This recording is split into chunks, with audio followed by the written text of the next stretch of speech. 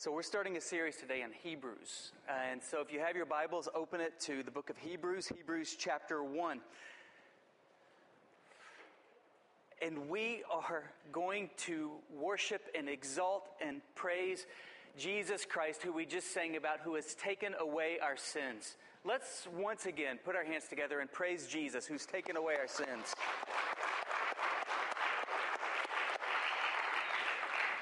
How would you counsel somebody who they didn't have really the desire to pray any longer because it felt like they just felt like they were immersed in quicksand of guilt and regret and remorse because they were so focused on their past sins? What would you say to them to help pull them out of that? Or what would you say to somebody who you knew at one time in their life was passionate about Jesus Christ, but it seemed like their fuel, their passion for the Lord had lost its zeal, its energy? How would you counsel them to be refreshed and to be resuscitated? What would you say to somebody who was counting the cost and they were following Christ, but they were being met with such opposition that they just didn't know if it was really worth it any longer, and so they were just going to look like every other Christian in Fort Worth, which isn't a bad person. They were just passive. They weren't passionate. What would you say to somebody who was just simply passive? And it's like they were just so focused on good things in life. There's not anything wrong with them, just good things, but they're not the better things, temporal things, but not eternal things. How would you encourage them? How would you motivate them to live for eternal matters?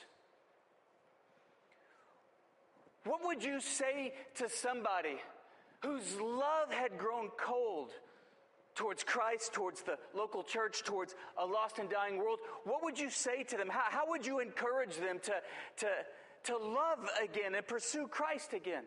What would you say to Christians like that?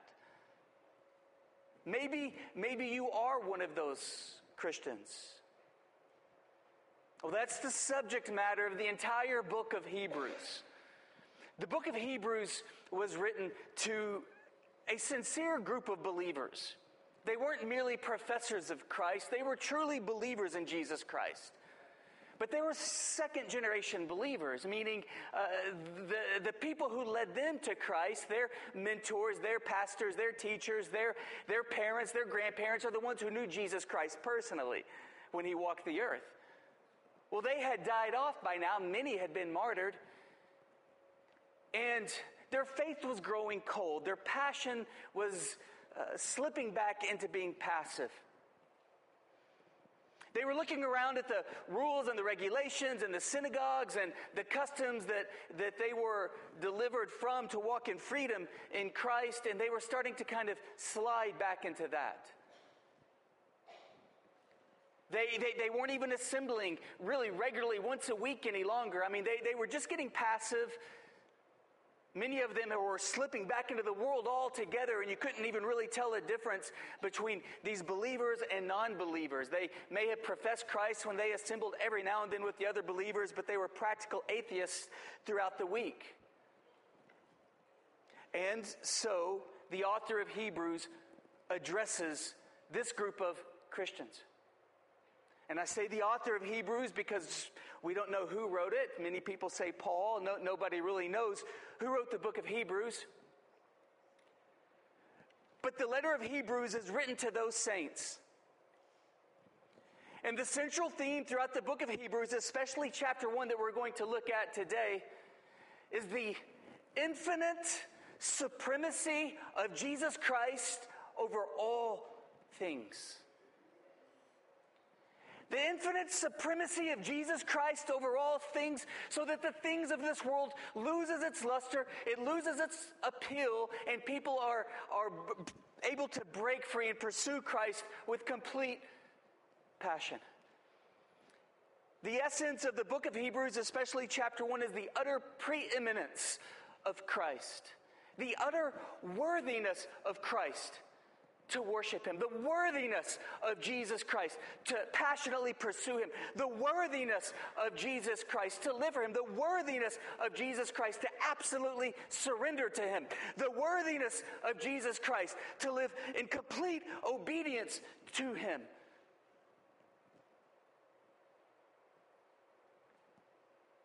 So that if in that day or if today, our heart has grown cold, our passion has become passive, this world has developed an allure to us. Perhaps it's not that we simply have a self-discipline issue. We have a severe doctrinal issue, and we have forgotten about the utter supremacy of Jesus Christ.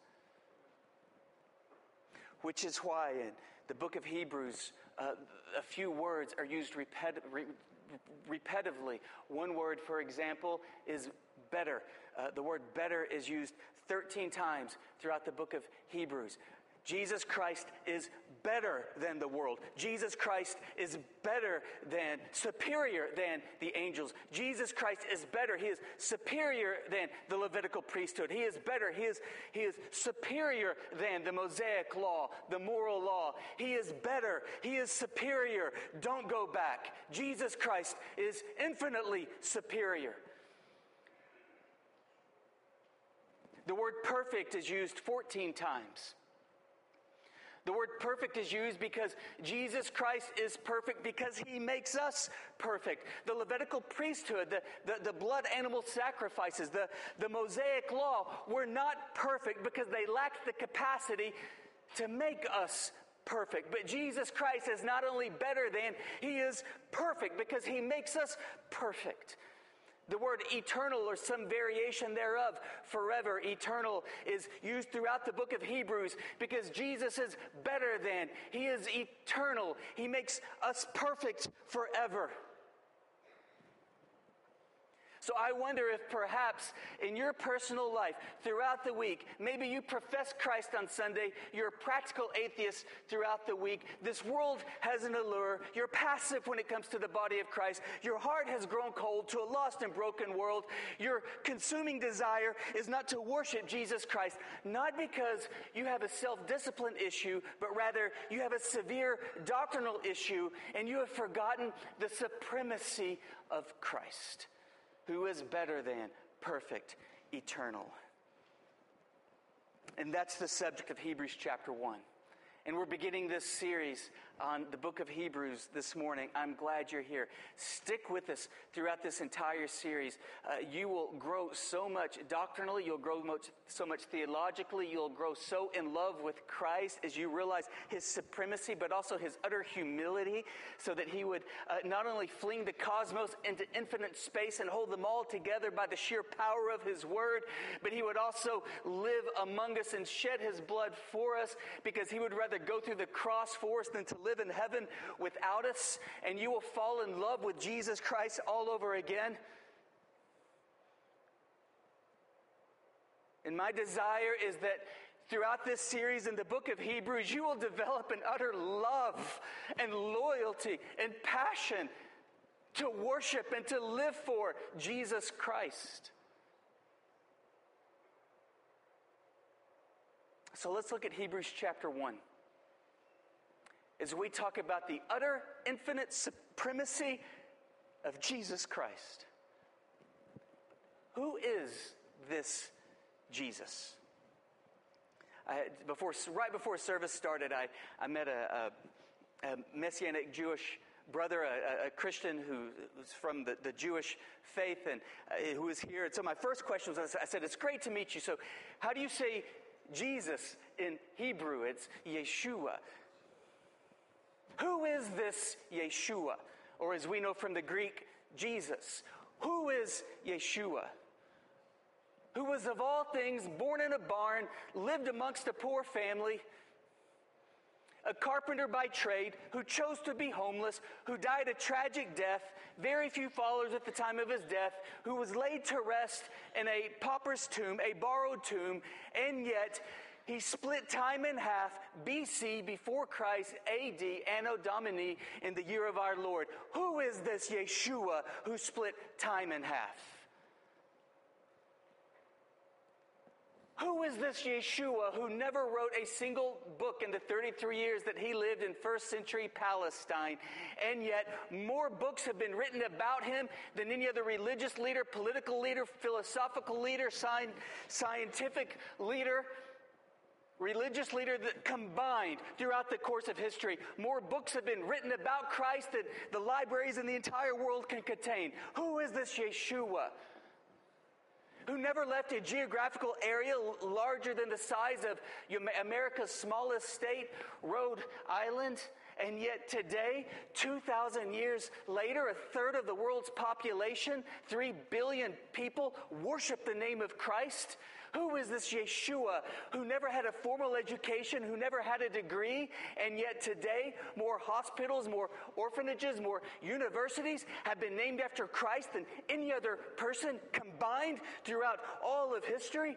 Who is this Yeshua who never led an army, and yet millions and millions have willingly died for his name? Who is this Yeshua, this Jesus from Nazareth? Well, in Hebrews chapter 1, we see 3 characteristics about Jesus. The first thing that we see about Jesus is this: Jesus is the Son of God. He is the Son of God. He is God's Son. We read in Matthew chapter 3, verse 17, as soon as Jesus was baptized, God the Father said about the Son, and a voice from heaven said, "This is my Son, in whom I love, with whom I'm well pleased." Later in Jesus' ministry, Jesus, Peter, James, and John went up on a mountain, and for a moment, the temporal was pulled back, and Jesus shed his earth suit. And Peter, James, and John saw the transfigured Jesus in all of his glory. And the Father said, "This is my Son," once again, "whom I loved. With him I am well pleased." And then watch what he said after that. Listen to him. Jesus is the Son of God. Did you know that? Jesus is the Son of God. Now, it's not that Jesus one day became the Son of God. Understand this. Jesus didn't one day become the Son of God. Jesus has always been the Son of God. And the Father has always been God the Father. Jesus didn't become the Son of God when he was born in that manger 2,000 years ago. They said to Jesus, "Who are you?" And Jesus said, "I'll tell you the truth. Before Abraham was, I am." We see that Jesus was present at creation. He was slain before the foundation of the earth. Jesus has always been. He's the Alpha and the Omega, the beginning and the end. Wrap your mind around this. Jesus Christ has no beginning. He's always been, and he will always be. This is a handful of things that we know about the Son of God, Jesus Christ. From the book of Hebrews 1, we see that Jesus, the Son, is God's Word. Watch this in Hebrews chapter 1, verse 1 through 2. In the past, God spoke to our ancestors through the prophets at many times and in various ways, but in these last days, he has spoken to us by his Son, whom he appointed heir of all things, and through whom also he made the universe. All throughout Old Testament, prophets would stand up and with incredible authority, their voices would rise and they would say, "Thus saith the Lord." But Jesus came and he didn't say, "Thus saith the Lord." He said, "I say unto you." Because Jesus is the Word of God. In fact, Jesus is written throughout the pages of Scripture, Genesis through Revelation. If you don't see Jesus, then you've missed the entire thing. In the book of Genesis, Jesus is the Creator. In Exodus, Jesus is the Redeemer. In Leviticus, Yeshua is your sanctification. And as we go through this series throughout the book of Hebrews, I want to encourage you, read the book of Hebrews. Next Sunday, we'll be looking at Hebrews chapter 2. But not only that, also read the third book of the Bible in the Pentateuch, Genesis, Exodus, Leviticus. Read the book of Leviticus. Sometimes we say about Leviticus, we kind of make fun of it like it's a dry book. It is incredibly rich, especially when we read the book of Leviticus in connection, in corroboration with the New Testament book of Hebrews. In fact, to have a real understanding of the book of Hebrews, you really need to read the book of Leviticus. And the book of Leviticus, granted, it makes no sense apart from Christ, none whatsoever. So be reading through the book of Leviticus as we also read through the book of Hebrews. In Leviticus, Jesus is your sanctification. In Numbers, He is your guide. In Deuteronomy, Jesus is your teacher. In Joshua, He is the mighty conqueror. In Judges, He gives victory over enemies. In Ruth, He is your kinsman, your lover, your redeemer. In 1 Samuel, He is the roots of Jesse. In 2 Samuel, He is the son of David. In 1 and 2 Kings, He is the King of kings and the Lord of lords. In 1 and 2 Chronicles, He is your intercessor and high priest. In Ezra, He is your temple, your house of worship. In Nehemiah, Yeshua is your mighty wall, protecting you from your enemies. In Esther, He stands in the gap to deliver you from your enemies. In Job, He is the arbitrator who not only understands your struggles, but has the power to do something about them. In Psalms, Jesus is your song and your reason to sing. In Proverbs, He is your wisdom, helping you make sense of life and live it successfully. In Ecclesiastes, Jesus is your purpose, delivering you from vanity. In the Song of Solomon, He is your lover, your rose of Sharon. In Isaiah, Jesus is the mighty counselor, the Prince of Peace, the everlasting Father, and more. He's everything you need. In Jeremiah, Jesus is the balm of Gilead, the soothing psalm of your sin-sick soul. In Lamentations, Jesus is the ever-faithful one upon whom you can depend. In Ezekiel, Jesus is the wheel in the middle of a wheel, the one who assures that dry, dead bones will come to life again. In Daniel, Jesus is the Ancient of Days, the everlasting God who never runs out of time. In Hosea, Jesus is your faithful lover, always beckoning you to come back, even when you have abandoned Him. In Joel, Yeshua is your refuge, keeping you safe in times of trouble. In Amos, Jesus is the husbandman, the one you can depend on to stay by your side. In Obadiah, Jesus is the Lord of the kingdom. In Jonah, He is your salvation, bringing you back within His will. In Micah, He is the judge of the nation. In Nahum, He is the jealous God. In Habakkuk, Jesus is the Holy One. In Zephaniah, Yeshua is the witness. In Haggai, He overthrows the enemies. In Zechariah, He is the Lord of hosts. In Malachi, He is the messenger of the covenant. And in the New Testament, in Matthew, He is the King of the Jews. In Mark, He is the servant. In Luke, He is the Son of Man, feeling what you feel. In John, He is the Son of God. In Acts, Jesus is the Savior of the world. In Romans, He is the righteousness of God. In 1 Corinthians, He is the rock that followed Israel. In 2 Corinthians, He is the triumphant one, giving victory. In Galatians, He is your liberty. He sets you free. In Ephesians, Jesus is the head of the church. In Philippians, He is your joy. In Colossians, He is your completeness. In 1 Thessalonians, He is your hope. In 2 Thessalonians, Jesus is your glory. In 1 Timothy, He is your faith. In 2 Timothy, He is your stability. In Titus, He is your reason for serving. In Philemon, He is your benefactor. In Hebrews, He is your perfection. In James, He is the power beyond your faith. In 1 Peter, He is your example. In 2 Peter, He is your purity.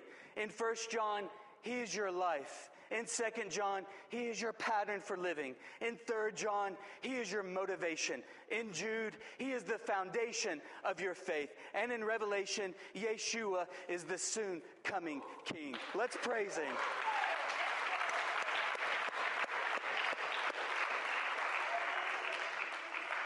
The Son is God's Word. Secondly, the Son is the radiance of God's glory. We read in Hebrews 1:3, The Son is the radiance of God's glory and the exact representation of his being. Wow, this is Jesus.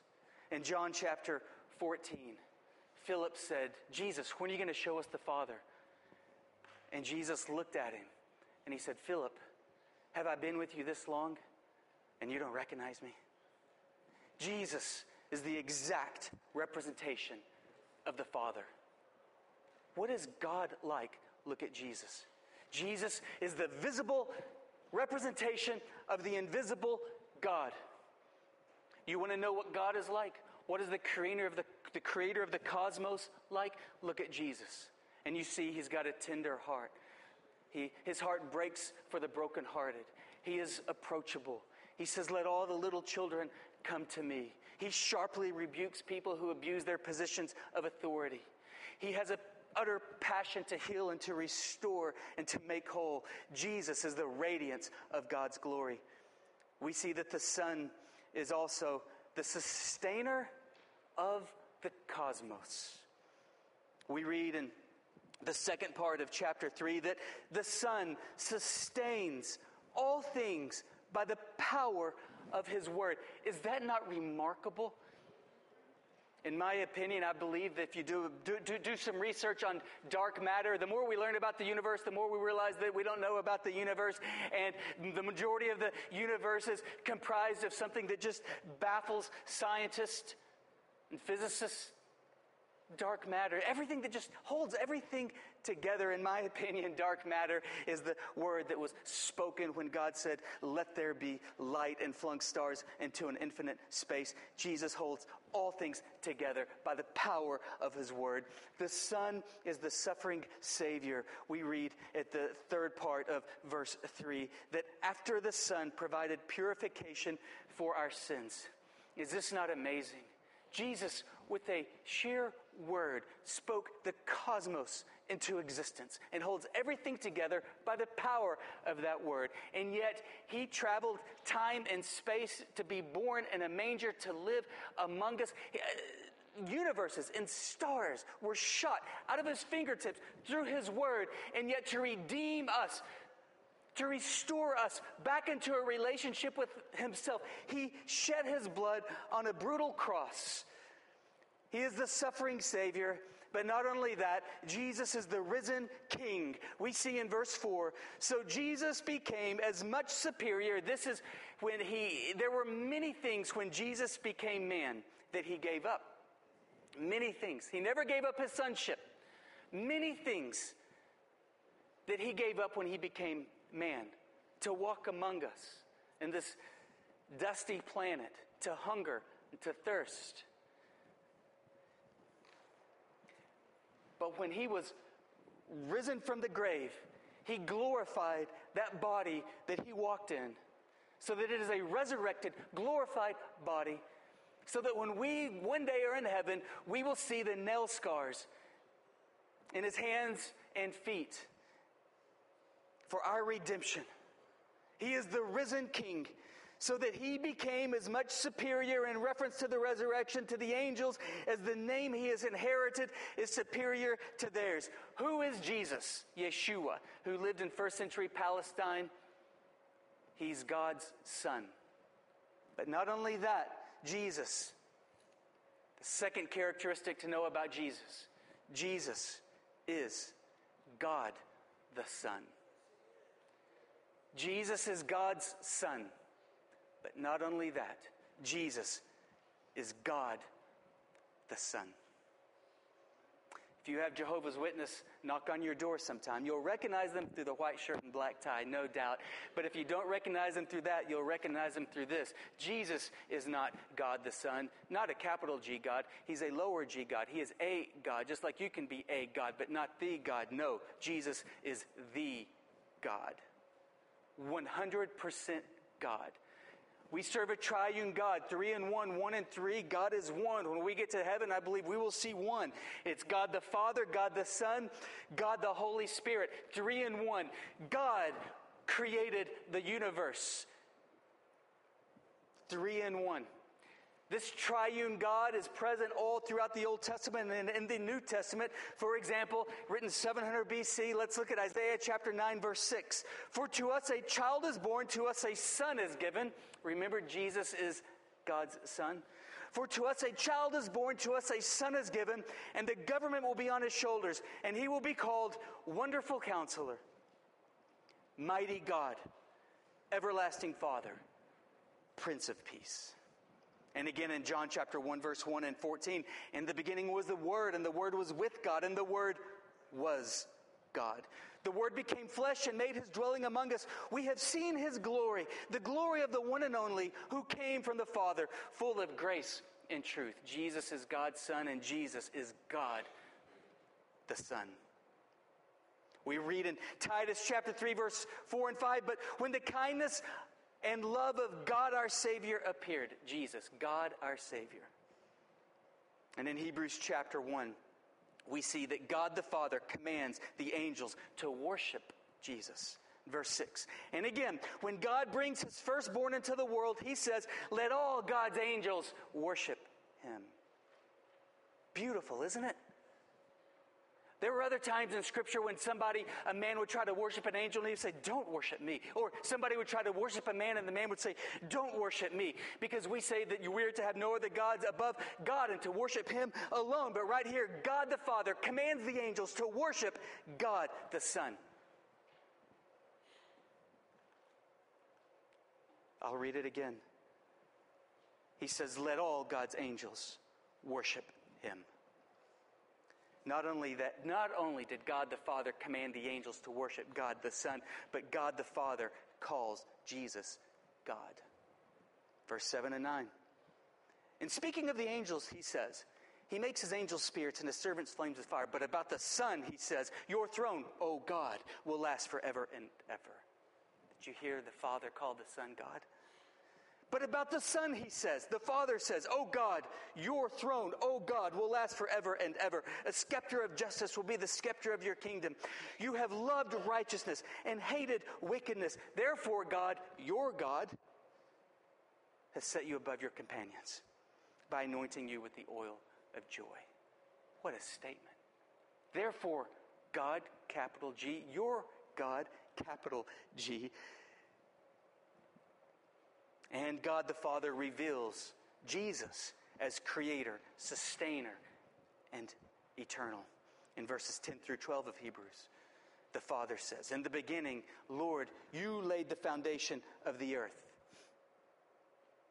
And the heavens are the work of your hands. He is the creator. They will perish, but you remain. They will all wear out like a garment. You will roll them up like a robe. Like a garment, they will be changed, but you remain the same, and your years will never end. Christ is the Son. Christ is God. Christ is creator. Christ is sustainer. Christ is eternal. Third characteristic of God, the Son. Jesus has supremacy over all. There is not 1 inch at the bottom of the Atlantic Ocean where nobody has yet explored, where Jesus is not sovereign and supreme. There is not 1 inch in the uttermost parts of an infinitely expanding universe in which Jesus Christ is not sovereign and supreme. Colossians chapter 1, Hebrews chapter 1 and Colossians chapter 1 have such incredible similarities. Flip with me, if you would, to Colossians chapter 1, General Electric Power Company, Galatians, Ephesians, Philippians, Colossians. Colossians chapter 1. And there's such similarities, again, between Hebrews 1 and Colossians 1. The scriptures have such a flow. Verse 15, we read, the Son is the image of the invisible God, the firstborn. That doesn't mean that he was born first. The firstborn is a title attributed. The same thing in Hebrews chapter 1. Jesus is referenced as the firstborn. If you remember, Jacob and Esau had a bitter rivalry about the status of the rights of the firstborn. It is a position of authority. Jesus is the firstborn.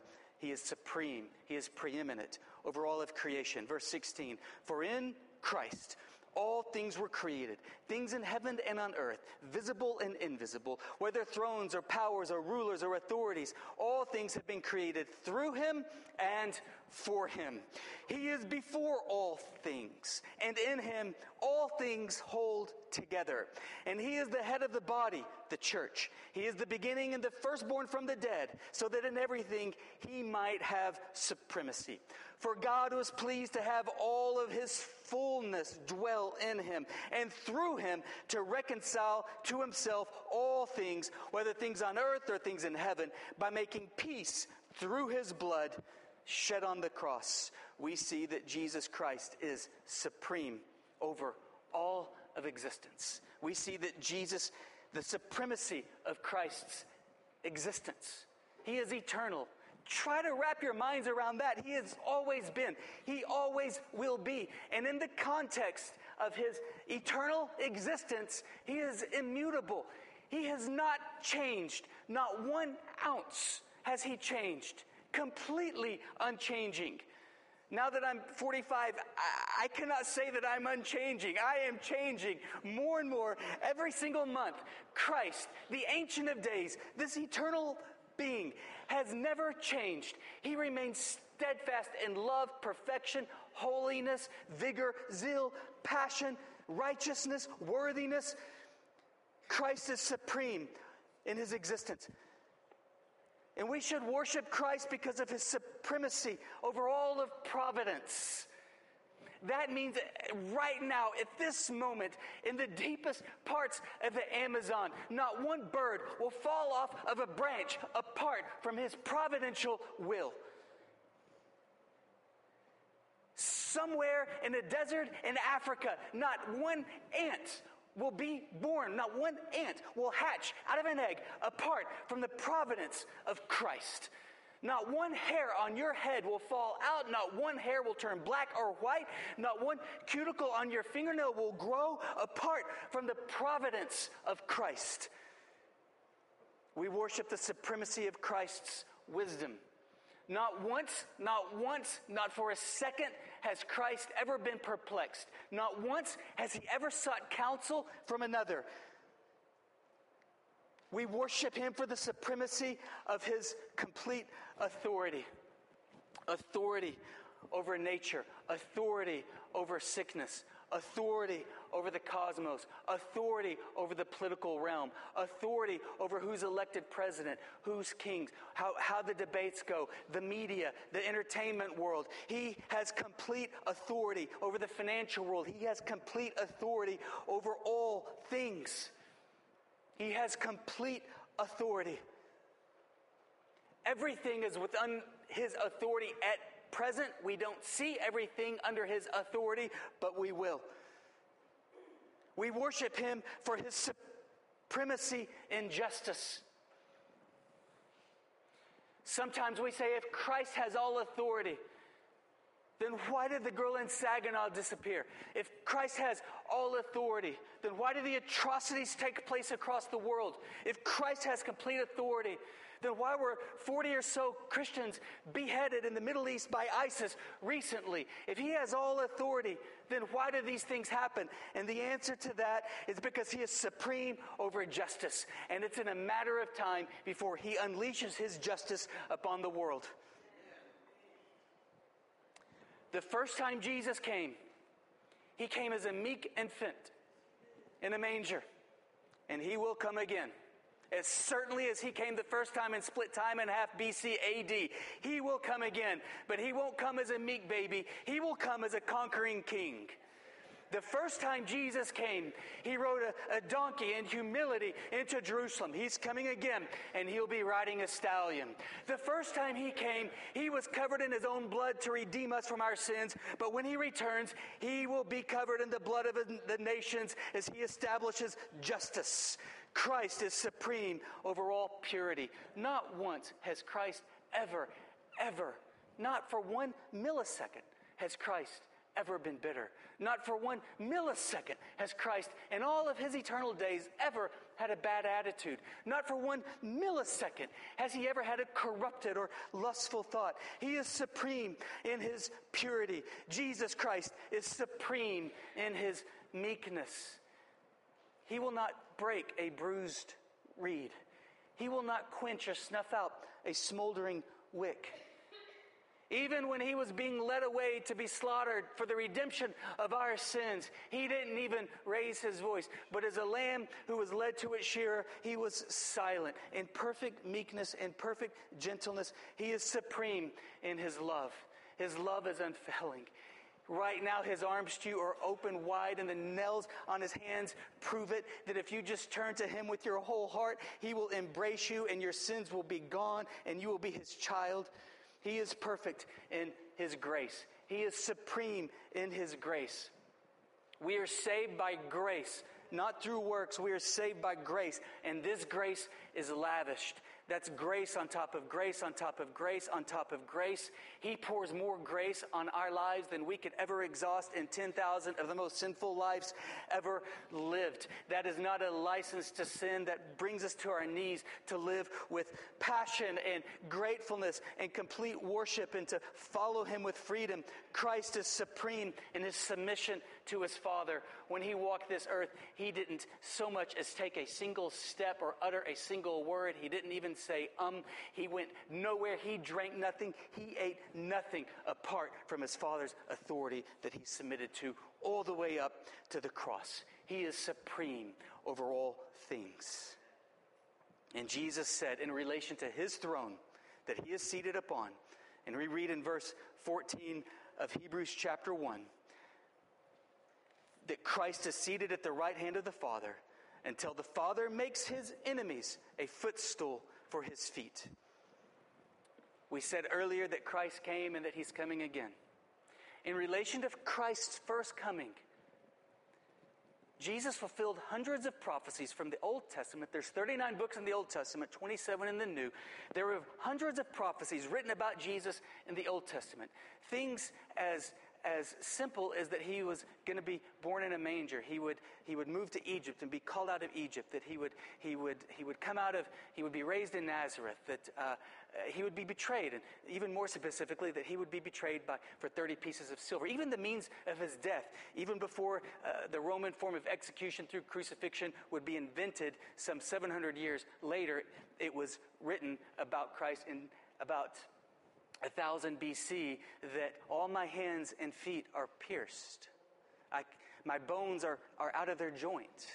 All who see me mock. They divide my garments and cast lots for my clothing. My tongue sticks to the roof of my mouth. That's Psalm 22, written 1000 BC. By the way, that psalm began with this statement, my God, why have you forsaken me? And then you read what was going on in the mind of Christ. Jesus fulfilled hundreds of prophecies about him when he came the first time. Statisticians put the numbers to the paper, and they began cranking out the likelihood of one person accidentally fulfilling just 8 of the hundreds of prophecies that Christ fulfilled. And the likelihood of that was 1 in 10 to the 17th power. That's a 1 with 17 zeros behind it. That is an astronomical likelihood.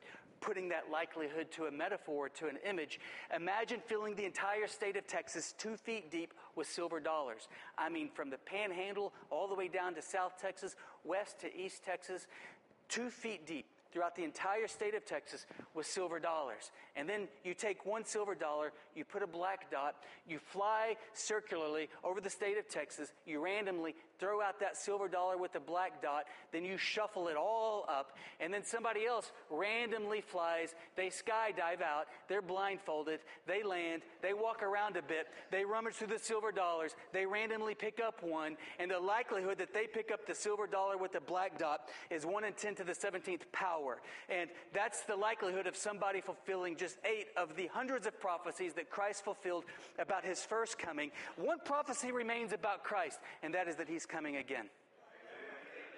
He's coming again. And my question to you is this: are you ready?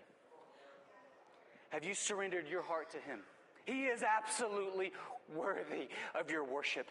He's absolutely worthy of your surrender. He's absolutely worthy of you seeking him and pursuing him and serving him. And if he comes tonight, are you ready? Are you his child? Have your sins been washed because they've been cleansed in the blood of the Lamb? Are you ready?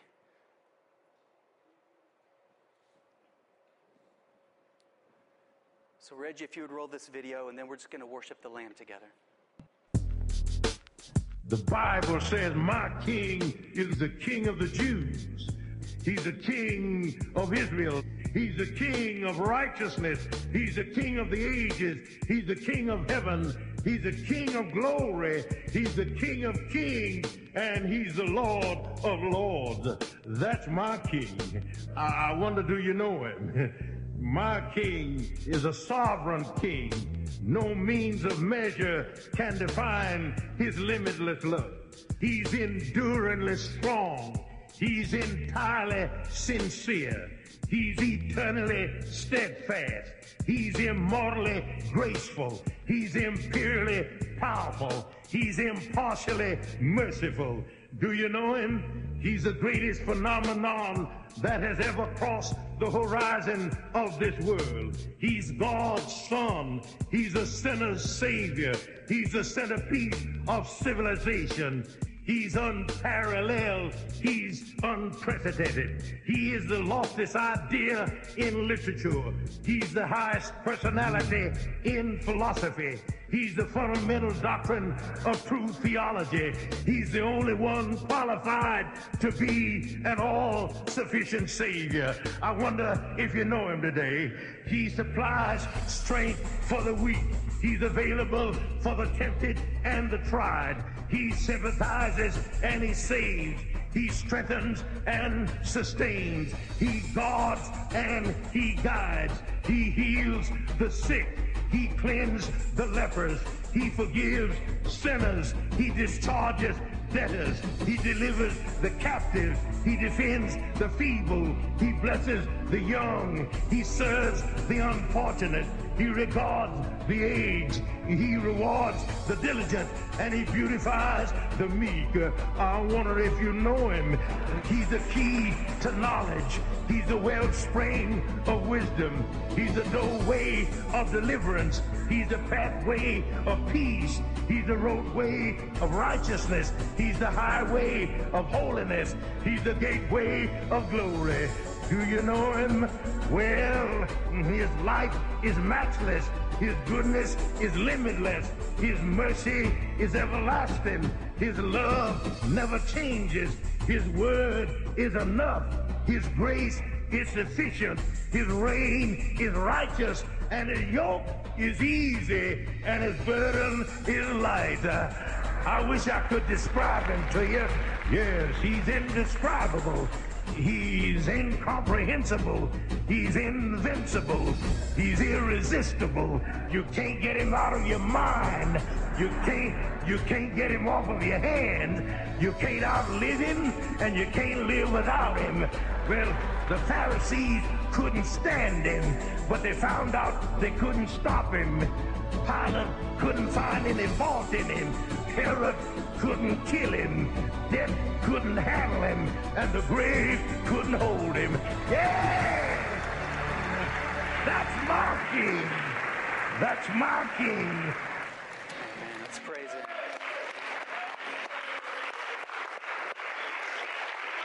He is worthy.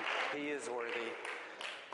If you would like to receive Jesus Christ as your Lord and Savior right now, if you would like to surrender your heart to Him, if you would like to be His, to be bought by the blood of the Lamb, to be cleansed, to be born again, heaven-bound, perfected in Christ, by the perfect sacrifice of Christ, we would like to lead you in that prayer right now if you would bow your heads. And we're going to pray along with you, everybody in an audible voice. God, I know that I have sinned, but thank you for paying for my sins on the cross. The perfect sacrifice to make me perfect in your sight. Jesus, I trust you as my Lord and Savior. Help me to grow now in this new life and live a life of worship back to you. Amen.